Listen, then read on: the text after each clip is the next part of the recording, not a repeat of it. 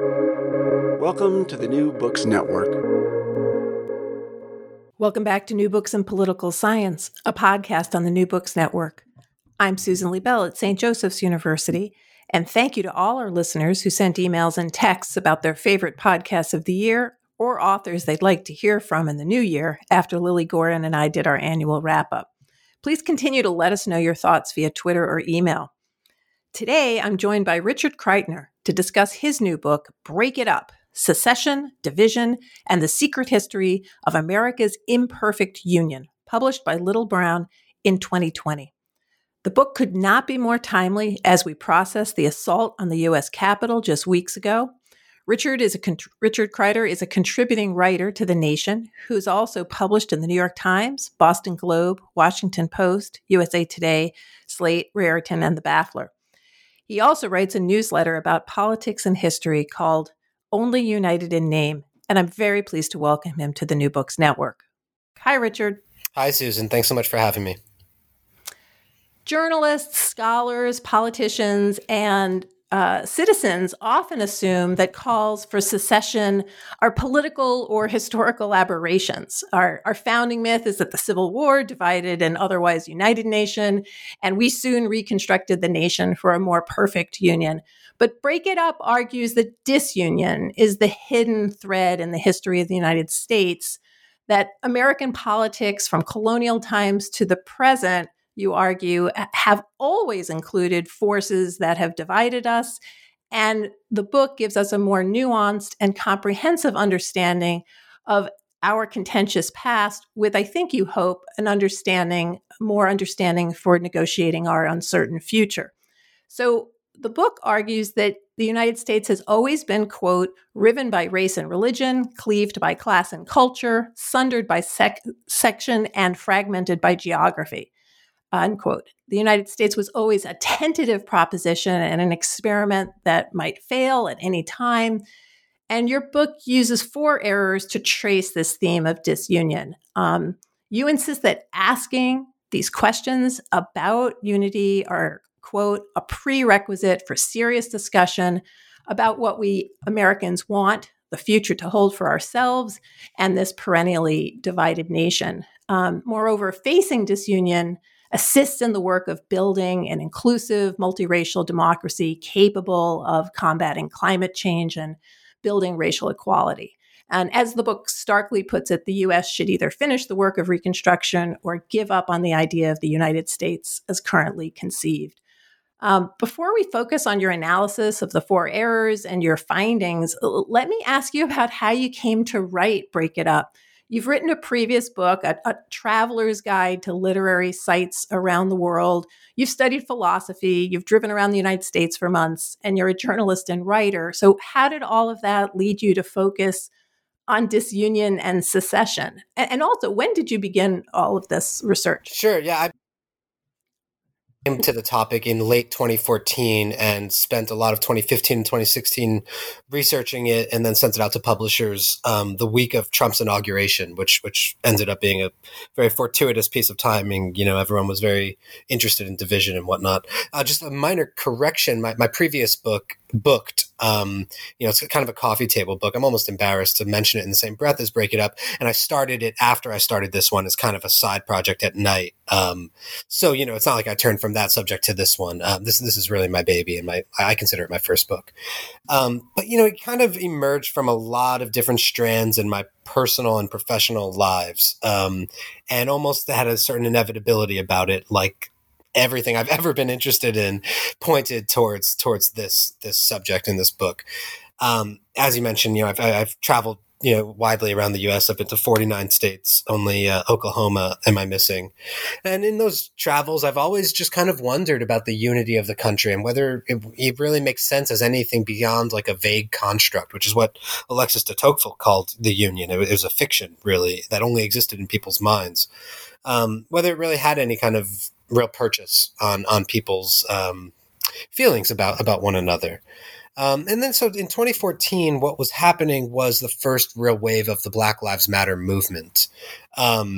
And I was in the New York Public Library one day. I was reading Charles Beard's Economic Interpretation of the Constitution, the landmark work of American history that argued that the Constitution was in fact basically a conspiracy by the rich of that day to protect their power and property and privileges. And I left the library and I was walking down the street and there was a Black Lives Matter protest that walked past me, and a woman was holding a sign that said, "The system isn't broken, it's fixed." And of course, she was talking about the criminal justice system and police brutality. But that's essentially what Charles Beard was arguing, as well, about the Constitution. And that just made me wonder whether the arguments that he was talking about in the 1780s and the function of the Constitution and really of the Union itself, what role does it play in our, economic struggles and political debates? Whether it still had some resonance today. I was working at The Nation magazine at the time. I'm a contributing writer there now. And I was an archivist. And the magazine was founded in 1865. My job was to kind of go through the archives and find little bits and pieces that were of interest. But through that, I started reading a lot about the Civil War and about Reconstruction in those periods in American history. That's kind of a non sequitur, but in 2014, Obama had been in power 6 years by that point, had passed Obamacare, but really not much else, and had come to rely on executive orders to do much of his governing, on climate change, for instance, and on immigration. A kind of constitutionally dubious mechanism. We all kind of thought on the left under the Bush presidency that now Obama was coming to rely on, because it seemed like the Congress had become all but non-functional. Where am I going with this? No, you're going somewhere good. No, we're really interested in how people come to write the books that they write. So no, please continue. It's really helpful to situate how you got to the book you wrote. Well, basically, I started having doubts about the entire progressive project of concentrating power and decision-making and activism and energy in a central government. That's kind of a legacy, not only of the first progressive era, but of course of the civil rights movement, which, relied on the Supreme Court under Earl Warren, for instance, to guarantee certain civil rights for Americans and especially for African Americans. And I just started to doubt whether that was really the way forward in an era where in 2013, the Supreme Court had already gutted the Voting Rights Act, for instance, and where even electing a president and a Democratic Congress in 2008 had not been enough to pass legislation and to make progress, on important matters like climate change, which you mentioned at the top.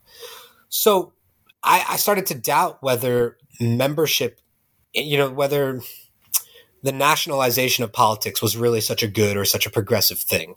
And once I started doing that, I got interested in other people throughout American history who had come to the same conclusions, or at least were asking the same questions for what I considered to be noble, egalitarian, justice-oriented reasons. I'm not interested in reviving, a Confederate theory of states' rights. I soon became very interested in two groups of people that I think were questioning the Union ultimately for good reasons. And one was the Anti-Federalists, many of whom I think had a very sharp and extremely relevant today critique of whether bigness is compatible with democracy, and also the abolitionists, the radical abolitionists, William Lloyd Garrison and his followers before the Civil War, who argued for Northern secession from the Union as a way to protest and ultimately, they believed, undermine the institution of slavery. And I don't think that either of those groups, I don't think their politics can be applied through any analogy directly to today's issues, but the spirit of the skepticism of union, I think I wondered in 2014 and 2015 whether that was a healthy, whether that could be a healthy addition to progressive thinking, to leftist thinking today, which a lot of people, at the time were not really too interested in. My colleagues at The Nation were not leaping to, revive some kind of progressive states' rights theory. Bernie Sanders was running for president and everybody staked their hopes on him. I kind of wondered whether the Constitution, as currently constituted, would even if he were elected, would be an obstacle to achieving anything that he was talking about. And I still have that question.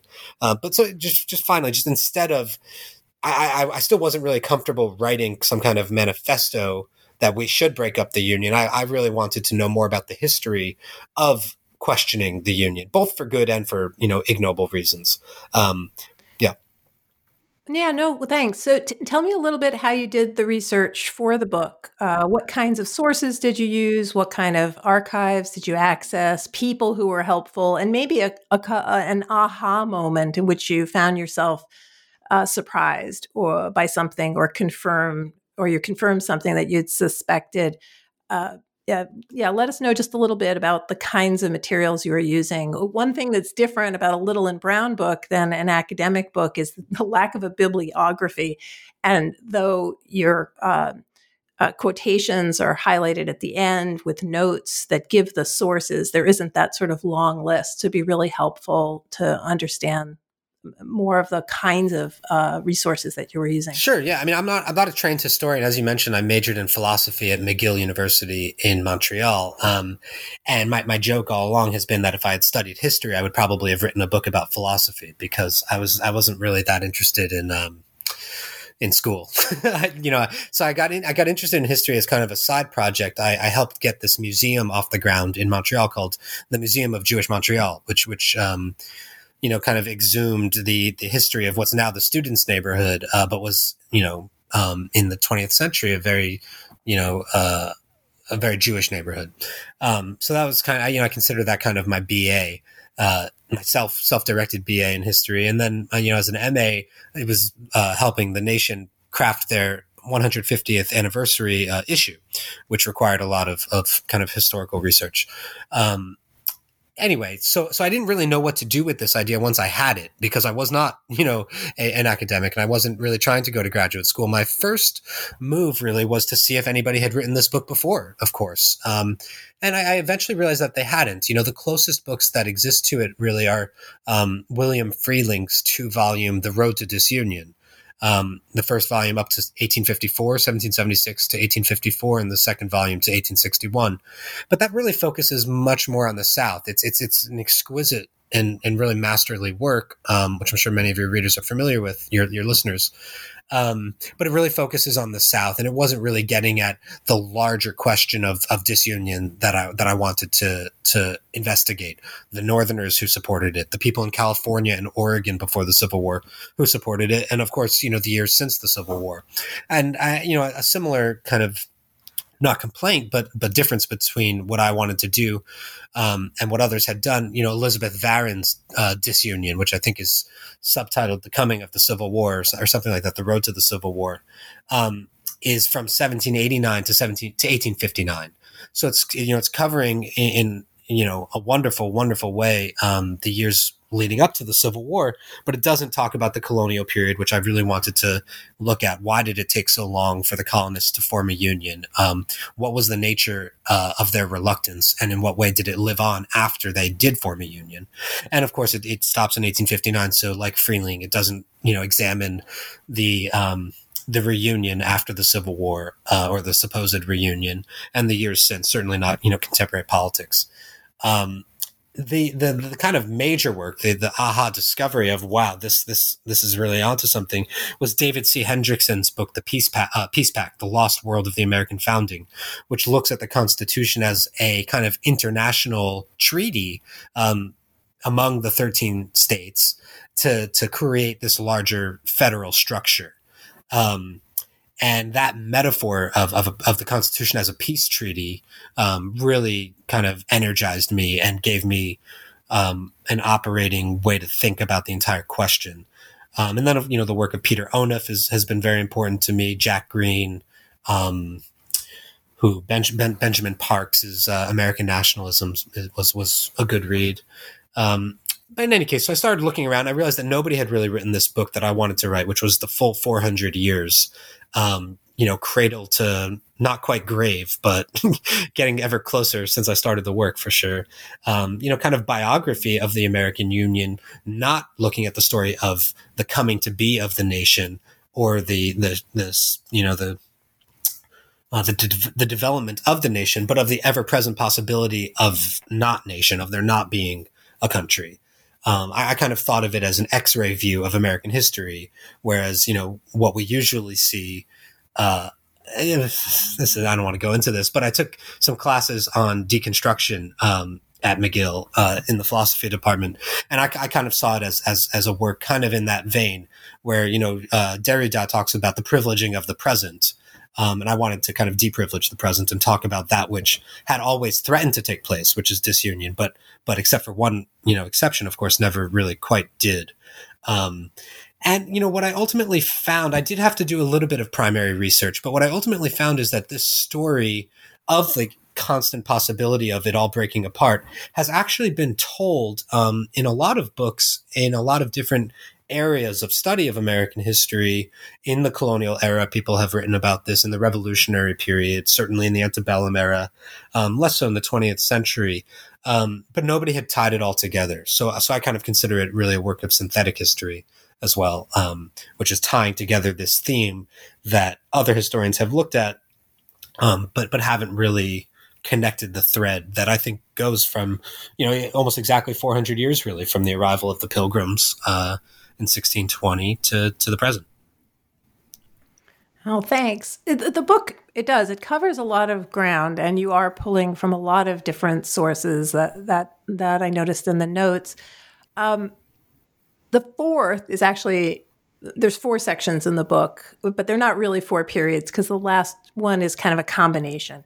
But let's jump to the first era, which is in part 1, and it's called A Vast Unwieldy Machine, and it describes what you call the haphazard process of unification during the colonial and revolutionary periods, a process that you believe was only successful because of the common enemy in the British. So let's start with the core of part 1, knowing that this is a large book and we're not going to cover everything, but most scholars know that there were bitter disagreements over how some of the at the Constitutional Convention, in terms of protecting slavery, also tensions over representation.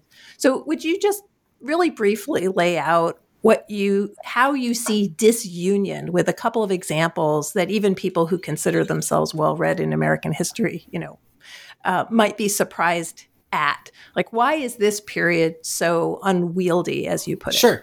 Well, just about the metaphors and the titles for the sections, they kind of sprung from the sources themselves, where I noticed that people have always used different metaphors when talking about the Union. For some reason, it just brings that out in people. And, this is kind of another thing that you can get from deconstruction, or really I got it from David Waldstreicher, who I should mention. I took a course with him. When I first had the idea, I considered bringing it into the academy and studying for a PhD in either history or American studies. And I took a course with David Waldstreicher, who's a wonderful historian of early America at CUNY here, who was kind enough to let me not audit his class, take it, but dabble. And I realized that it was big shout out to CUNY. My undergraduate is from Queens College. Wonderful. So we're all about them. And our former host, Heath Brown, is also at CUNY. Cool. So yeah, sorry no, to interrupt you, but can't help it. It's a little local pride. Yeah, their history department is very nice. The Waldstreicher and also the graduate students in his seminar were very kind in letting a journalist in to participate. But this is something that I got from his work as well, which is that arguments for the nation often imply the possibility of it falling apart. And he has a wonderful scene in his book, in the midst of perpetual fetes about festivals in the early republic, where he's talking about the, what's it called? The federal procession of 1788, when the Constitution was finally ratified. Philadelphia put on a parade to celebrate, and all of these artisans created floats that they paraded through the streets of Philadelphia that showed them doing whatever it was that they do. So butchers are cleaving meat, carpenters are building houses and stuff. And Waldstreicher shows that what they're doing is showing the work of creating a nation, but it actually suggested all the different ways that the Union could fall apart. In any case, so a vast unwieldy machine, a machine can break down. basically. And an experiment, as you quoted, can fail. And so that's kind of the hidden disunion in that metaphor of union. But in the colonial era, as I just said, it struck me right away that it took 150 years for the colonists to form a union, which is, roughly the same period of time since the Civil War to today, a really long amount of time that we often skip over very quickly. So I wanted to look at, who was proposing a federation of the colonies and why did those plans fail? So the first person to propose it was William Penn in the 1690s, and he thought that the colonies needed to band together for, some kind of mutual defense agreement against both the French and their, indigenous allies. And the Crown, he proposed this to the Board of Trade in London, was pretty interested in that proposal, but they knew that the colonies would never sign on to it because they were too different. They really had nothing in common and nothing to do with one another. For most of the colonial period, there was very little trade between the colonies. There was very little travel between them whatsoever. It was very, very rare the individual who would travel through the colonies, for either business or pleasure. And then in 1689, well, in earlier than that, in the early 1680s, the King of England smashed together the colonies of New England in something called the Dominion of New England, which was a forced union. He revoked the specific charters for each of the colonies, for Massachusetts, for Connecticut, and he joined them under one kind of umbrella and appointed a governor over them, because he thought that this would make them more pliable, and trade more profitable. But there was a revolution against the Dominion of New England. I'm not sure if most people who are well versed in American history are familiar with this story. But the first real American Revolution was against the Dominion of New England. It was against a union rather than an attempt to create one. And this was in the wake of the Glorious Revolution in England, which deposed James II.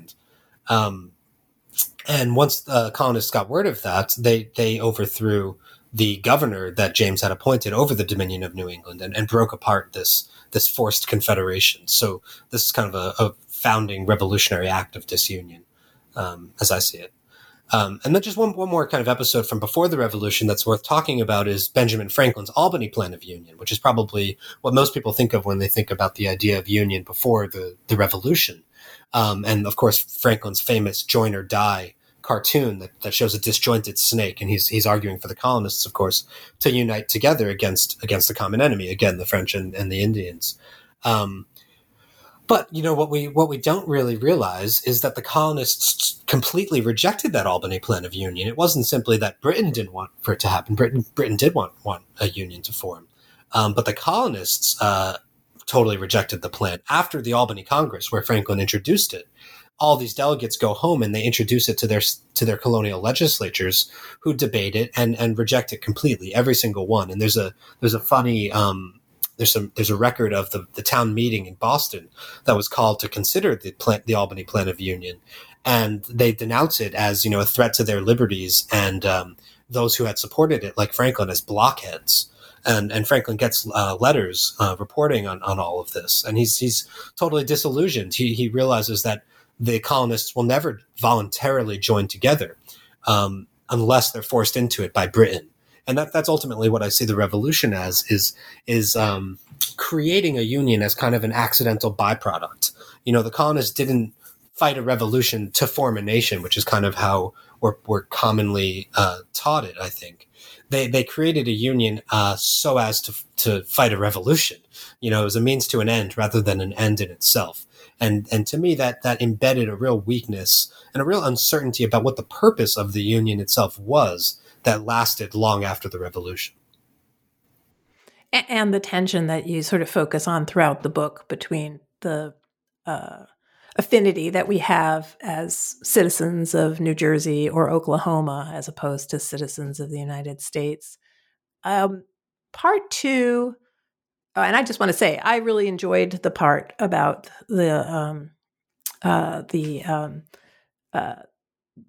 revolution against the Dominion of New England. That certainly was something that I had heard of, but had not really thought about in much detail, and certainly hadn't thought about it along with the Albany Plan and the way that you put it out in the book. So I found that very, very helpful. And I should say at this point that this is a really accessible book that people should pick up whether or not they are very well versed in American history. You certainly give them a lot of guidance, but if they are well versed in American history, and I consider myself to be, I do American political thought, there's plenty there that I certainly didn't know or sort of knew. And I think that it works at a variety of levels for a variety of readers. In part 2, which is called Irreconcilable Differences, you focus on disagreement in the early republic. You call that kind of a skipped period. I'm not sure, that's one thing in the book I'm not sure I agree with, but it's the period between the Revolution and the Civil War. And here you're focusing on the increase in the size of the nation, given the Louisiana Purchase, also Aaron Burr's attempt to break off parts of the country to form an independent empire. So why do you think, and what do you think is missed in this history of the early republic by other historians or textbooks that we give to students to study American history, that needs to be thought about more? Yeah, I mean, in saying that it's skipped over, that's definitely more directed towards a popular general audience than scholars. I mean, plenty of people study the early republic, and of course the antebellum period. But I think that when you think about the bestsellers that are out there, people are interested in founding father biographies, and they're interested in military histories of the Civil War or political histories of the 1850s or something. You don't see a lot of talk about the Hartford Convention or the Arrowhead Field. No, a lot of hagiography about George Washington and Thomas Jefferson. The only book really about politics between 1790 and 1850 that I can think of selling any copies in recent years is the biography of Alexander Hamilton by Ron Chernow, which I think a lot of people have kind of problems with as a work of actual history. In any case, what has been missed, I think, is a few things. One, I think that we don't appreciate how little the Constitution did immediately to change the tenor of American politics after the critical period of the 1780s, quote unquote. Within a year of the Constitution being ratified and the new government getting set up, you have people in Congress talking about secession. I don't think there's any real appreciation of that, of how this question, these doubts about whether the Union would survive, whether it should survive, never actually went away. And, the 1790s, I mean, historians like Joanne Freeman have written about this, of course, but the 1790s were, I would argue, the second most, divisive or tumultuous period in American history. The one that we've just passed through might be the third, the first being the 1850s, I would think. But this idea of secession immediately takes hold in the early republic. First, you have, largely Southerners associated with the new Democratic Republican Party, who are dabbling with this idea of disunion. In the Kentucky and Virginia resolutions, disunion, secession is really a threat, that if the Federalist Party, if the current government does not, withdraw the Alien and Sedition Acts and make other reforms, that we will secede from the Union, that we actually have that right. Jefferson himself argued that in a line that Madison ultimately convinced him to strike from the Kentucky resolutions. But then as soon as Jefferson becomes president, of course, he's arguing for an indestructible union, and the Federalist Party, which helped create the government and push the Constitution, are the ones who are arguing for secession. So that kind of, I think of it as kind of a seesaw where the idea of secession goes back and forth depending on who's up and who's down, who's in power and who's out. And that lasts for really the first 40 years under the new Constitution. I think is kind of an underappreciated fact. And then just secondly in that era, the other thing that I really wanted to point up and hear the work of kind of younger scholars like Thomas Richards and Kevin Waite was really useful to me, was how the antebellum period, especially the 1840s, was defined by a lot more widespread skepticism of the Union and questions about whether Americans wanted to be a part of it than we tend to think. It was not only North versus South, but very crucially East versus West. And a lot of the new settlers in Oregon and California, who in moving there, especially in the early 1840s, before the Mexican-American War, they were actually leaving the borders of the United States, and they were okay with that.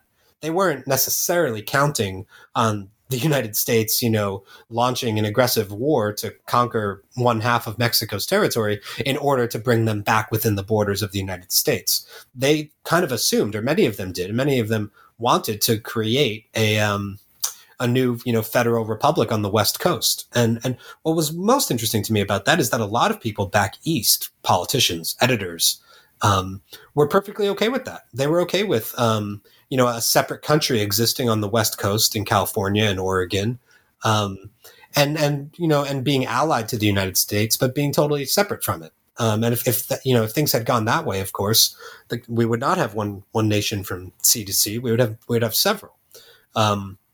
So that kind of question of a road not taken, or a sense of radical contingency that something as that we take to be as so fundamental and assumed as the geography of the country or where the borders are could have been so different is something that was really striking to me and interesting. And of course, I don't think that today things are as radically open as that, but I think that there's something to be said for, of course, a lot of historians do this. Reclaiming that sense of contingency and making it feel alive to readers today.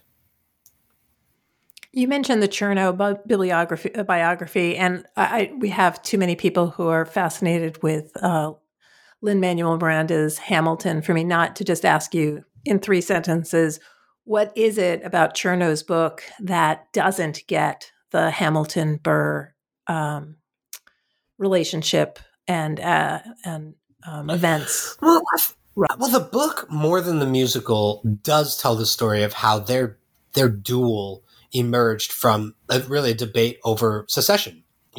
Aaron Burr was, and this is before the Burr conspiracy. I mean, this guy just couldn't get enough of being, more or less involved in various conspiracies. But Burr was in cahoots or was in negotiations with New England Federalists at the time, who stridently opposed the Louisiana Purchase because they realized that the admission of new southwestern states would detract from New England's power in the Union, especially if slavery was allowed to extend there and the 3/5 clause was applied there. They realized that New England would lose a lot of its say in Congress and in the Electoral College. So they were considering secession from the Union in 1803, 1804. A lot of them, a lot of Federalist leaders in New England, most importantly, Timothy Pickering. One more shout out to a scholar whose work was really important to me was Kevin Gannon, who wrote a dissertation about Northern disunionism from about 1800 to 1840 or 1850, which is totally wonderful and important. But in any case, and Hamilton got word of this because he was still a Federalist, even though he wasn't involved in the Northern secession movement. He was aware that it was going on and that Aaron Burr had conversations, Aaron Burr, then the Vice President of the United States, had conversations about running for governor of New York. And if he won, he would lead this movement of Northern states out of the United States and possibly, to join with Canada or something like that. And so Chernow does tell this story. The musical does not. The musical, as far as I can tell, kind of frames it as a personal rivalry of ambitious men.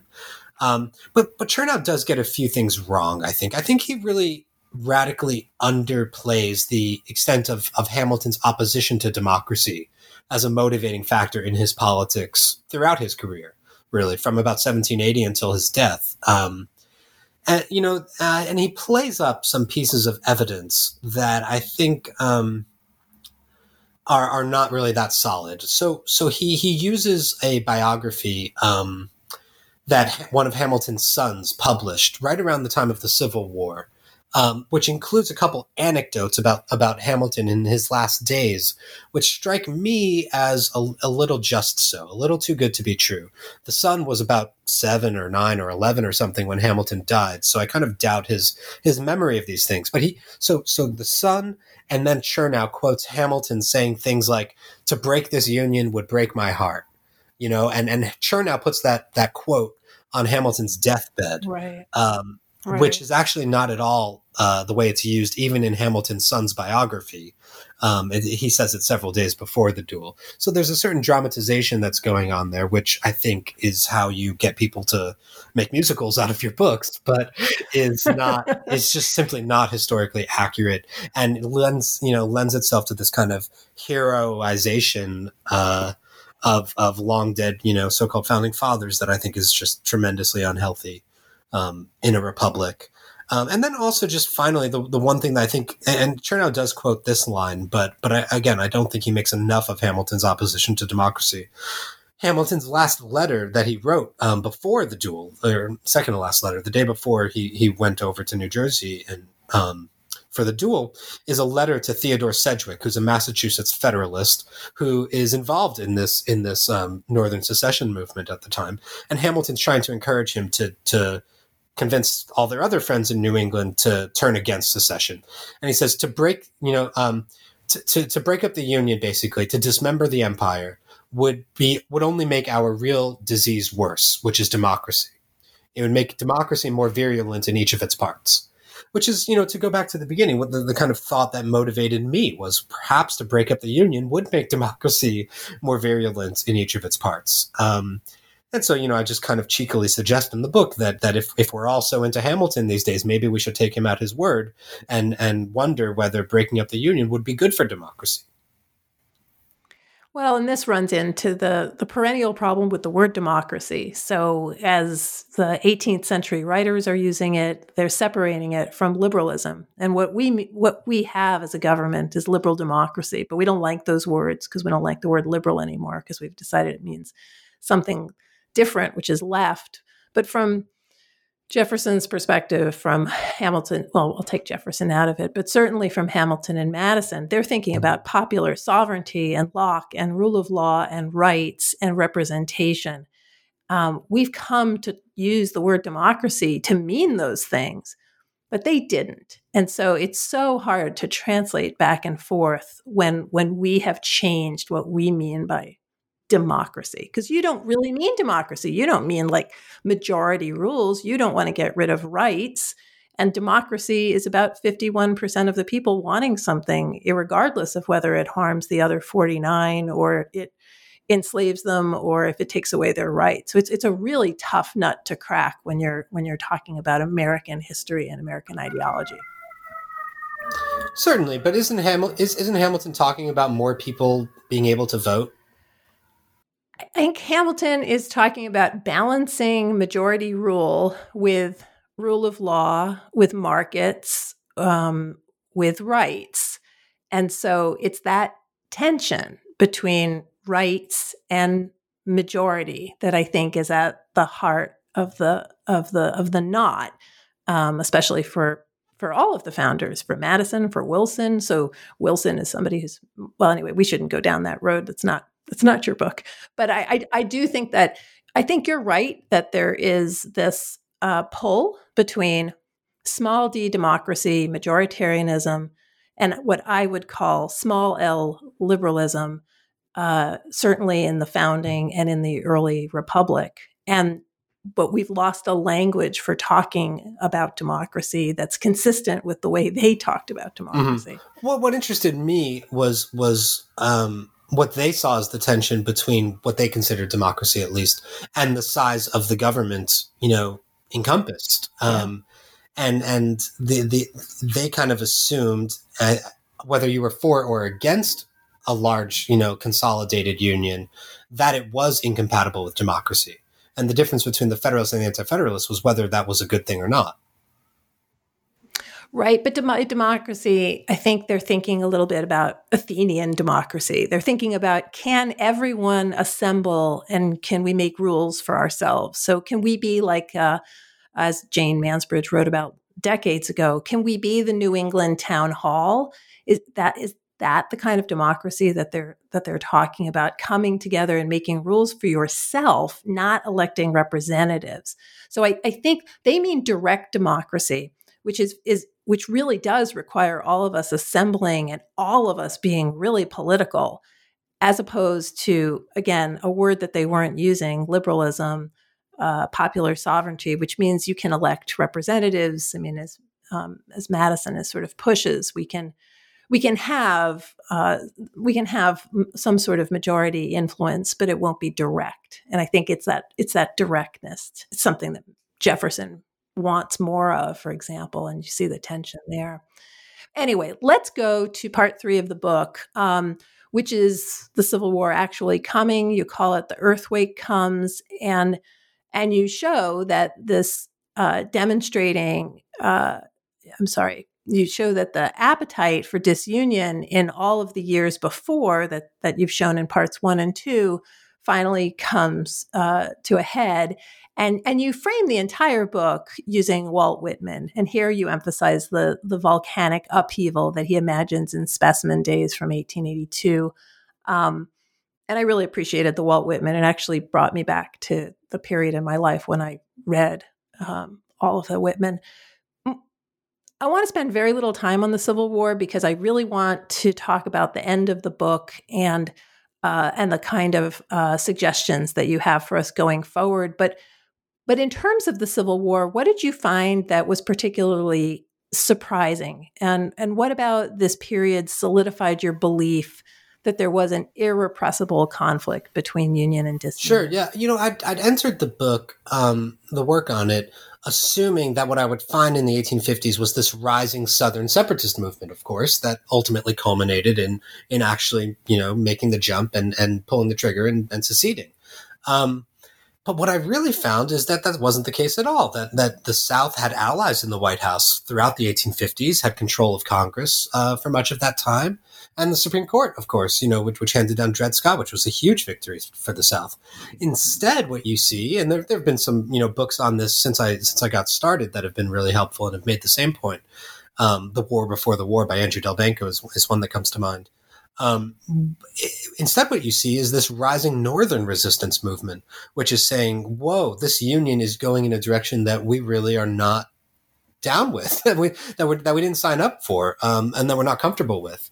And you see this rise of states' rights rhetoric in the North. A lot of people kind of, I think, have written about the history of the Republican Party as some kind of irony that in recent decades they've turned towards states' rights when this is the party that was founded to save the Union or something like that, and to defend, centralized government. Of course, the laws passed by Republican Congress and president during the Civil War were kind of, historic in their nationalizing nature.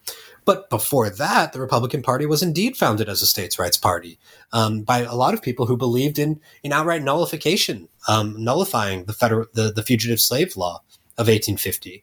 Of ignoring or totally dismissing the Dred Scott decision, and refusing to cooperate, of course, with the recapture of runaway slaves. So that was interesting to me. And then at the far extreme of that is actual disunionists, who I mentioned before, the abolitionists, who were arguing for Northern secession from the Union as a way to protest slavery, and a lot of people who had this who held disunionist beliefs in the 1850s, who lived in the North, were actually not abolitionists and really had nothing to do with the anti-slavery crusade in any way. They were simply kind of Northern sectionalists. And this is what the South argued at the time. And what I think is that they weren't totally wrong about that, that there were, Northern editors and politicians who just feared that the North was losing sway in the Union to the South. And that was it. It was only about power. It wasn't about morality, about slavery in any way. So you had a lot of people who say, let's secede from the Union so that we're not supporting slavery, so that our taxes or our, the constitutional guarantees, like that the federal government will put down any insurrections or, slave rebellions, for instance, so that we're not lending support to slavery and artificially guaranteeing the price of slaves, without which perhaps the price and the market and the institution itself would collapse. So that's some people who are actually against slavery, but others are saying, let's secede so that we have nothing to do with this problem at all, and we can just have a free white man's republic. Was kind of, the more odious version of that. So that's one thing that really surprised me about the Civil War era, is how widespread that feeling was, either for disunion or for the expression of the defense of states' rights through the northern states. And how late it lasted, really till the end of the 1850s. And I think, the key moment where that really changes is John Brown's raid on Harper's Ferry, where the South is now saying, well, we don't really feel safe in this union. And it's only a year later that Lincoln is elected. So it took me a while, because of course you can argue that secession is more of a story in the 1790s than people realize, but you can't really argue the closer you get to the Civil War that this is an underappreciated theme in American historiography. So it took me a while to figure out my approach to the 1850s, but ultimately it was to focus on the North rather than the South, and in that way to kind of give a different spin on it. And then I think probably my favorite chapter in the entire book is the secession crisis chapter. In which I'm showing that there wasn't one secession crisis, there were several. And there were many people, not only in South Carolina or in the southern states, but elsewhere in the country who were saying, well, it looks like this union is crumbling. Perhaps we too should leave, whatever happens with the South. Kind of two versions of this idea that I find especially interesting is in California, which is actually now a state, of course, after 1850, where, the governor supported establishing a separate Pacific Coast Republic, much of the congressional delegation of California and of Oregon. So that's one idea. And then the second one is this idea of the Central Confederacy, which hasn't really gotten much analysis in the historiography, as far as I can tell at all, which was an idea that the central states in Maryland, New Jersey, maybe even New York, in Virginia, Pennsylvania, should form a separate central confederacy that would hold the balance of power between North and South. They would refuse to let Northern troops march through their territory to invade and conquer the South, and in that way stave off civil war and bring the parties to the negotiating table. And that of course didn't pan out, especially because of Fort Sumter. But these, this is again like kind of the roads not taken that I'm interested in. No, and I think it's really helpful because it complicates, right, the narrative of the Civil War and gives it more nuance. Part 4 is harder. It's yes. it's called Return of the Repressed. And it's focusing on several periods. It moves from Reconstruction to the 21st century, including plans for secession. And you're emphasizing that Reconstruction failed to resolve the conflicts that had led to the Civil War. And here's where you focus most, although it's there elsewhere, on class and race to explore the underlying lack of unity about American purpose. So most of our listeners won't be surprised by the analysis of Reconstruction, but talk to me about how you see Reconstruction setting up all that follows. And I'm also particularly interested in this class versus race because you toggle between the both, but you here is in the book where you really begin to say that there is this unaccountable money power and it's malevolent and it's linked sometimes in the book to racism, and sometimes it's separate. And I'm so happy to be able to ask you the question. It's so nice to read a book and then be able to just ask what the author meant. But help me with that. Certainly, yeah. I mean, well, Return of the Repressed, of course, comes from Freud, but I also try to link it to William Seward's famous speech of 1858, The Irrepressible Conflict. And teasing out that metaphor, what it suggests to me is that at one point this conflict had been repressed, which is my understanding of the revolutionary period, the Constitution, is that these divisions that pre-existed that time and that everybody was aware of needed to be repressed and kept under control for fear that they would explode and take the entire country down with them. And then after the Civil War, I think that those conflicts are once again repressed and pushed below the surface. The Civil War, by the same metaphor, is this humongous trauma where, 750,000 people die and the country is torn asunder, and nobody, including, white Southerners, really wants to go through that again. They're going to need to find some way to come to a peace without that. And ultimately, my reading of Reconstruction is, of course, informed by Eric Foner and David Blight, above all. Ultimately, what you have is a failure of Northern white I don't know what the word would be, maybe chutzpah, just willingness to confront the South about what kind of country this is going to be. Once before, in 1861, the North had said, no, we're going to keep this country together. And then 2 years later, we're going to abolish slavery as well. But once that was over, Northern whites were not willing to fight once again to ensure Black political equality. That's the fundamental moment of failure in the 1870s. And there's obviously, a lot of historical context to go through about that, much of which I found has to do with the Panic of 1873 and the kind of decline of Republican Party's political fortunes even before the 1876 election, which ultimately undoes Reconstruction.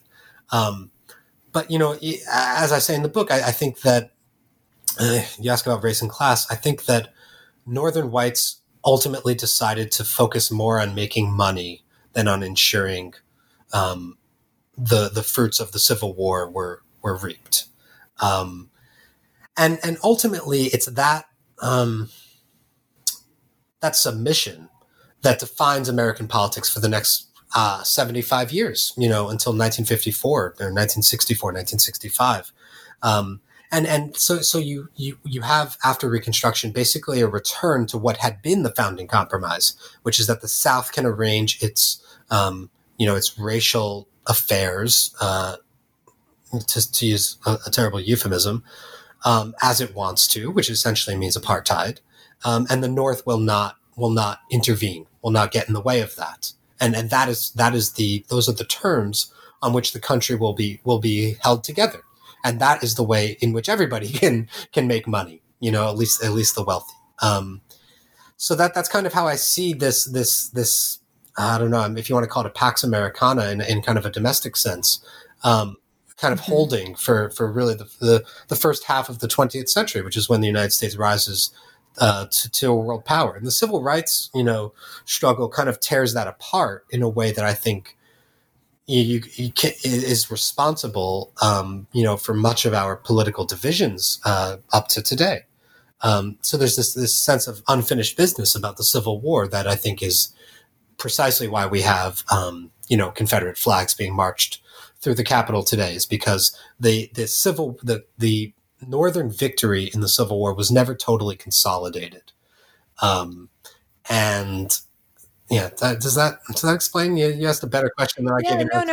Absolutely. No, it absolutely does. I just, every once in a while, I would sense that you were more of an anti-capitalist, and I wasn't completely understanding what, in terms of an end game, you would want to reform plutocracy, to reform the worst aspects of capitalism. They seem to be bothering you, and maybe actually it's a credit to the book that you really don't reveal your politics about this until the very end, until the conclusion. So it's clear throughout the book that you see this sort of the United States of America as a consensus-minded cliche that just stops us from having conversation that we need to have about the unfinished business of Reconstruction. That we started with the idea of trying to create more equal citizenship for freed people with a D. Catherine Franke calls that the dangling D, and I find that really, really powerful. This idea that you're freed, but that's very different from being free, and all of that work not being finished. So let's go to the conclusion, actually, because I have so many questions there. So how would breaking up the country help address the issues that you seem to care about the most, like climate change, plutocracy, racial antagonism? In terms of the environment, some people might argue that we would see a race to the bottom as states competed to bring businesses in. Would creating more countries help with plutocracy and the worst aspects of capitalism? And I wondered, like, whether you had in mind a kind of return to the Montesquieu's federalism that you discuss early in the book, states with greater autonomy in their affairs, who then come together for a few limited purposes, such as national defense or transportation. I did think that you were a 21st century anti-federalist for part of the book, and that would go along with the Montesquieu, that the state should be really strong, take care of their own as if they were small countries, but form a confederation to take care of some limited purposes. Or occasionally, I thought you saw some way to break up the country, have the original 13 go their way, have California and Oregon go their way. So I guess I am a little curious as to whether you're really someone who believes in one nation and wants it to be a better one, or whether you really do want to break it up. Yeah, I mean, you quoted probably my favorite line of the entire book at the beginning, which is, we must finish the work of Reconstruction or give up on the Union entirely. The former very, very much remains my preference. I think Union, you mentioned my use of Whitman.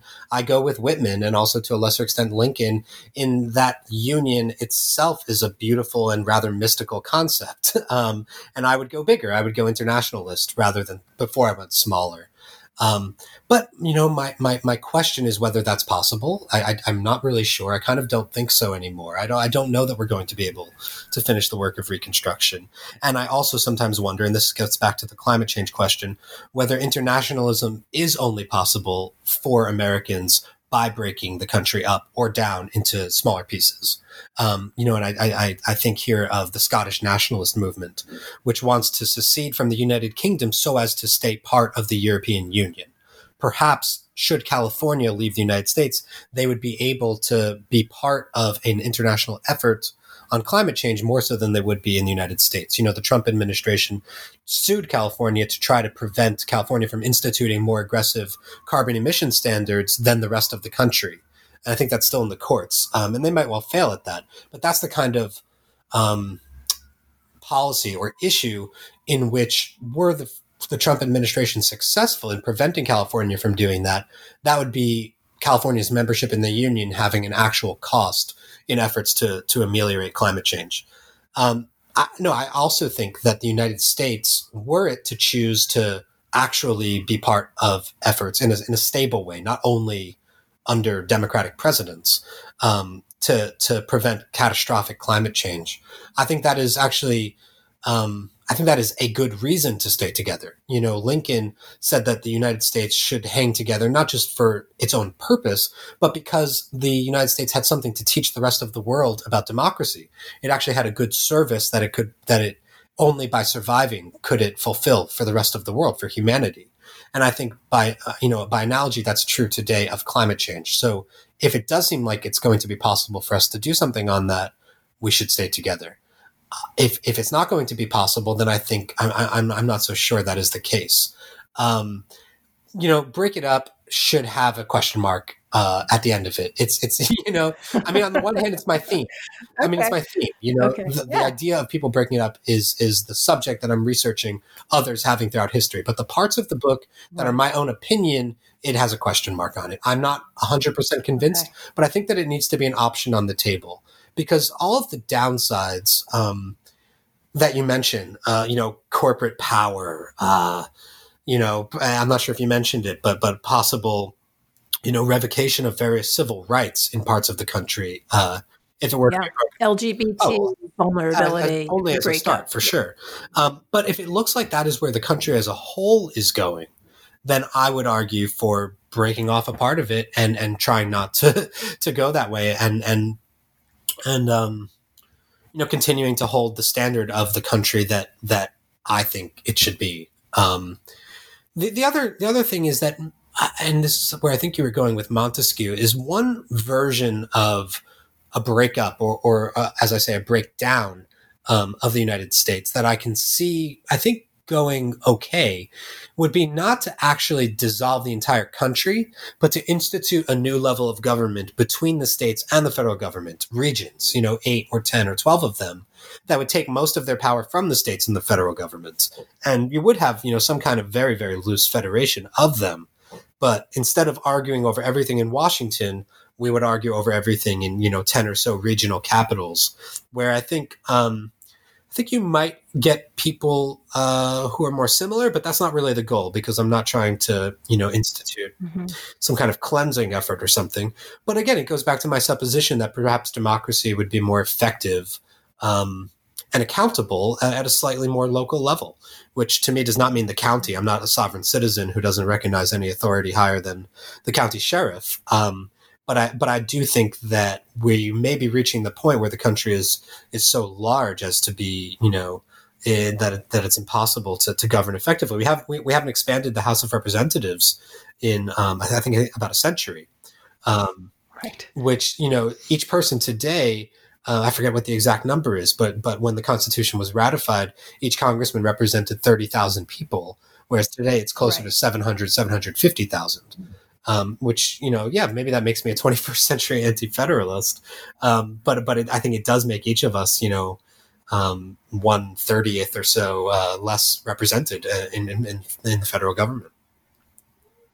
Okay, I want to ask you a bit about the recent insurrection and your book, but I want to ask one sort of political science-y question. So I'm a qualitative political scientist. I'm not somebody who does numbers, but historians, political scientists, they try to figure out ways to measure any phenomena. And one of the claims that is woven throughout the book is that our founding was especially disorderly or vitriolic, or that, there's been a perpetual war for the soul of America. So let me play devil's advocate and say, well, you're understating the periods of unity. You're not covering those. And two, do you have a standard for measuring? In other words, the fantasy narrative, and I completely agree with you that fantasy narrative is unhelpful, but that can't be the comparison. Is there something that we can use that would allow you to compare the American experience to other fledgling liberal democracies, other types of governments? Lots of people have really bloody foundings. So yes, people are screaming at each other during the Constitutional Convention. And it is, I hate the term founding fathers with capital F, double capital Fs. I tell my students this all the time because there's no such thing as founding fathers. They disagreed. There wasn't this kind of unity. But if you compare that kind of yelling to the way other nations are founded, is it so bad? Is it so as fractious and vitriolic? If we compare it to Canada, where you spent some time and the secession moves from Quebec in the 20th century, is it so bad? So I guess I'm wondering how you can measure this. And maybe we can't, but I feel like I should ask the question because it's New Books in Political Science. Yeah, of course. Well, first, to the first point, what eras of unity are you talking about? When was America united? Well, I would say you use this marriage analogy throughout the book, which is the only thing I don't like about your book. But you use that marriage analogy. That comes from the sources itself, I know, but journalists and authors, we all choose which things we want to frame it with. And I'm just saying, I love the book. That's the one thing I didn't like. But if you think about a marriage analogy, well, what do you say about a marriage that lasts a few hundred years and doesn't fall apart? Do you call that a bad marriage because people scream at each other? My parents screamed at each other, but they stayed married. Is that a good marriage or a bad marriage? It did fall apart, and almost 1 million people died. That's true, but it came back together and excluded Black people from the polity for almost a century. And women, right. which is not something we've talked about because in many ways the unified patriarchy might also be how you could define the 400 years of our history. But the country has. It depends how you define functionality. So yes, we've had apartheid. Yes, we've had patriarchy. But again, political scientists tend to try to measure things. And it's hard to say that this is the most vitriolic place or that this founding is the bloodiest. Oh, I'm certainly not saying that. I don't have the numbers. And perhaps the word especially vitriolic, especially perhaps you can ding me a point on. No, I don't want to ding you. I don't want to ding you at all. Like I say, I like the book. It's just but it poses this question of the difficulty of assessing whether something is functional, whether the disunity and the debate is part of some form of function, again, using Freedom House to measure the things that are supposed to happen in a liberal democracy. And again, I'm not excusing any of the enslavement, Jim Crowism, or the continued inequality in the United States at all. But I just think it's hard to try to come up with these definitions and make the bigger claims. Sure. The marriage has stayed together, but what I'm trying to show is even when there have not been major movements calling for secession and for disunion is constitutive of the union that has held together. The disunion in the sense of keeping an entire group of several groups of people out of the citizenry, out of the rights of citizenry, that the Union was only able to survive on the basis, and this is what I was saying about Reconstruction, on the basis of that exclusion. Do you see what I'm saying? So even, I think you can't really point to any year in our history and say that is when we were united. You point to 1948, 1949, 1950. You have the Red Scare, going on. Sure. But what if you look at Italy or France or... in other words, can you find? I agree with you in so many ways, but I'm just saying it's a hard thing to say if you're not comparing it to other countries in some sort of in some sort of measure. Well, I do say at the end that I think we are more like other countries than we like to think. In that way, it's a critique of American exceptionalism. I think when I have a line that, when we call a country like Syria, a kind of post-colonial mashup of different, ethnicities and polities, and lines drawn by the former imperial power that are all, and the country's politics are always fraying and there's different coalitions. I mean, that's America, that's the United States as well. So and again, I'm not an academic. I'm not a poli scientist. But you would have to look at America's post-colonial nature and then settler colonial nature. And I don't want to. I try to do. What do I want to say? I hope that the book convinces other people, including those with more of a academic framework than myself, to do further work on these very questions, on both the history of disunion and on the question of what would a breakup look like, who would benefit and who would lose. So I can't do all of that work in the one book. But I do think, and I was hoping you would ask about kind of the paradigm. It's called the unionist paradigm that I'm using here, which I get from David C. Hendrickson, which is arguing that the problem of union was the central problem of the American founding, more than and the central theme, more than liberalism or republicanism. It's union. I see as the major problem of American history, even when there's not a civil war going on or there's not a major secessionist movement. This question of how you unite, such a kind of fractious people in a federal system is the problem of American history, I think, and of the American future. You write in the book that a reckoning is coming. It will be a grand spectacle to behold. And as Whitman put it, quote, not for what came to the surface merely, but what it indicated below, which was of eternal importance. And that's from his memoranda during the war, written between 1875 and 1876. Your conclusion was written before the 2020 elections and before the insurrection in the Capitol. And I'm wondering, we all put books to press and then things happen. How you feel now about calling Americans to have this serious discussion? Obviously, this book becomes far more important now that all of these things that have happened. But I'm wondering two things. One, what are some of your takeaways from what has happened in the last week? And also, if you still want to have this serious conversation, and I think you do, because I think that is the sincere motivation of this book, how do you think that might occur? Yeah, I mean, I think it's really never been more urgent than it is now.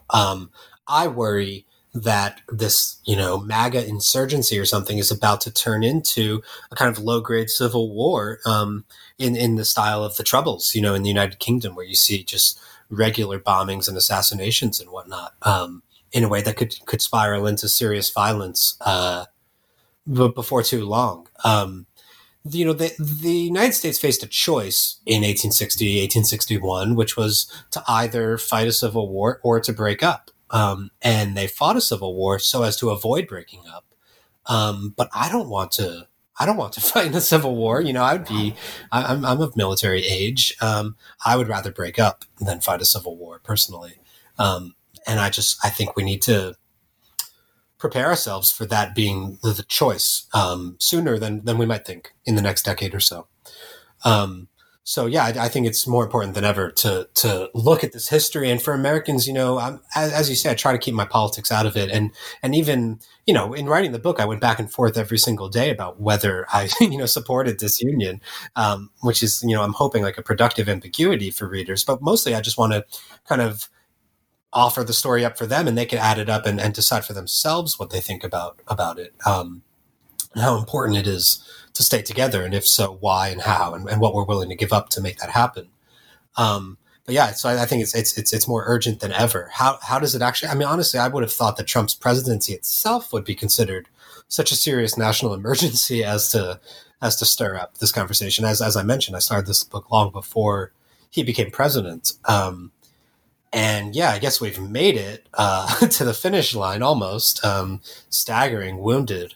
But I don't see how much longer it can be put off for. Excuse me. Biden is out there kind of reviving this rhetorical tradition that Obama championed of unity and a more perfect union and whatnot. And it's just sounding thinner and thinner to my ears, with less and less purchase on reality. And I just think that is going to seem pretty much bankrupt within, a few months or years, and we're going to be left with no choice but to ask whether the enterprise is worth continuing. Well, I want to thank you for taking the time to join me today. I think the book is an extremely helpful conversation starter. If we're going to have the conversation, and I think one thing that we're aware of is that we're not conversing with each other, we're conversing in bubbles. I think this is a good book that gets it started and at least puts on the table that there is a problem and it's longstanding and we need to talk about it. Richard Kreitner's book is Break It Up, Secession, Division, and the Secret History of America's Imperfect Union. It's published by Little and Brown. It's available on bookshop.org.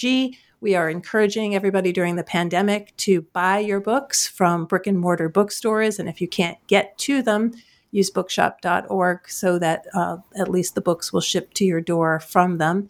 It's also available on the Little and Brown website, which will direct you to Amazon, Barnes & Noble, IndieBound, etc. Richard, thank you so much for joining me today on New Books. Thank you, Susan. Really appreciate it.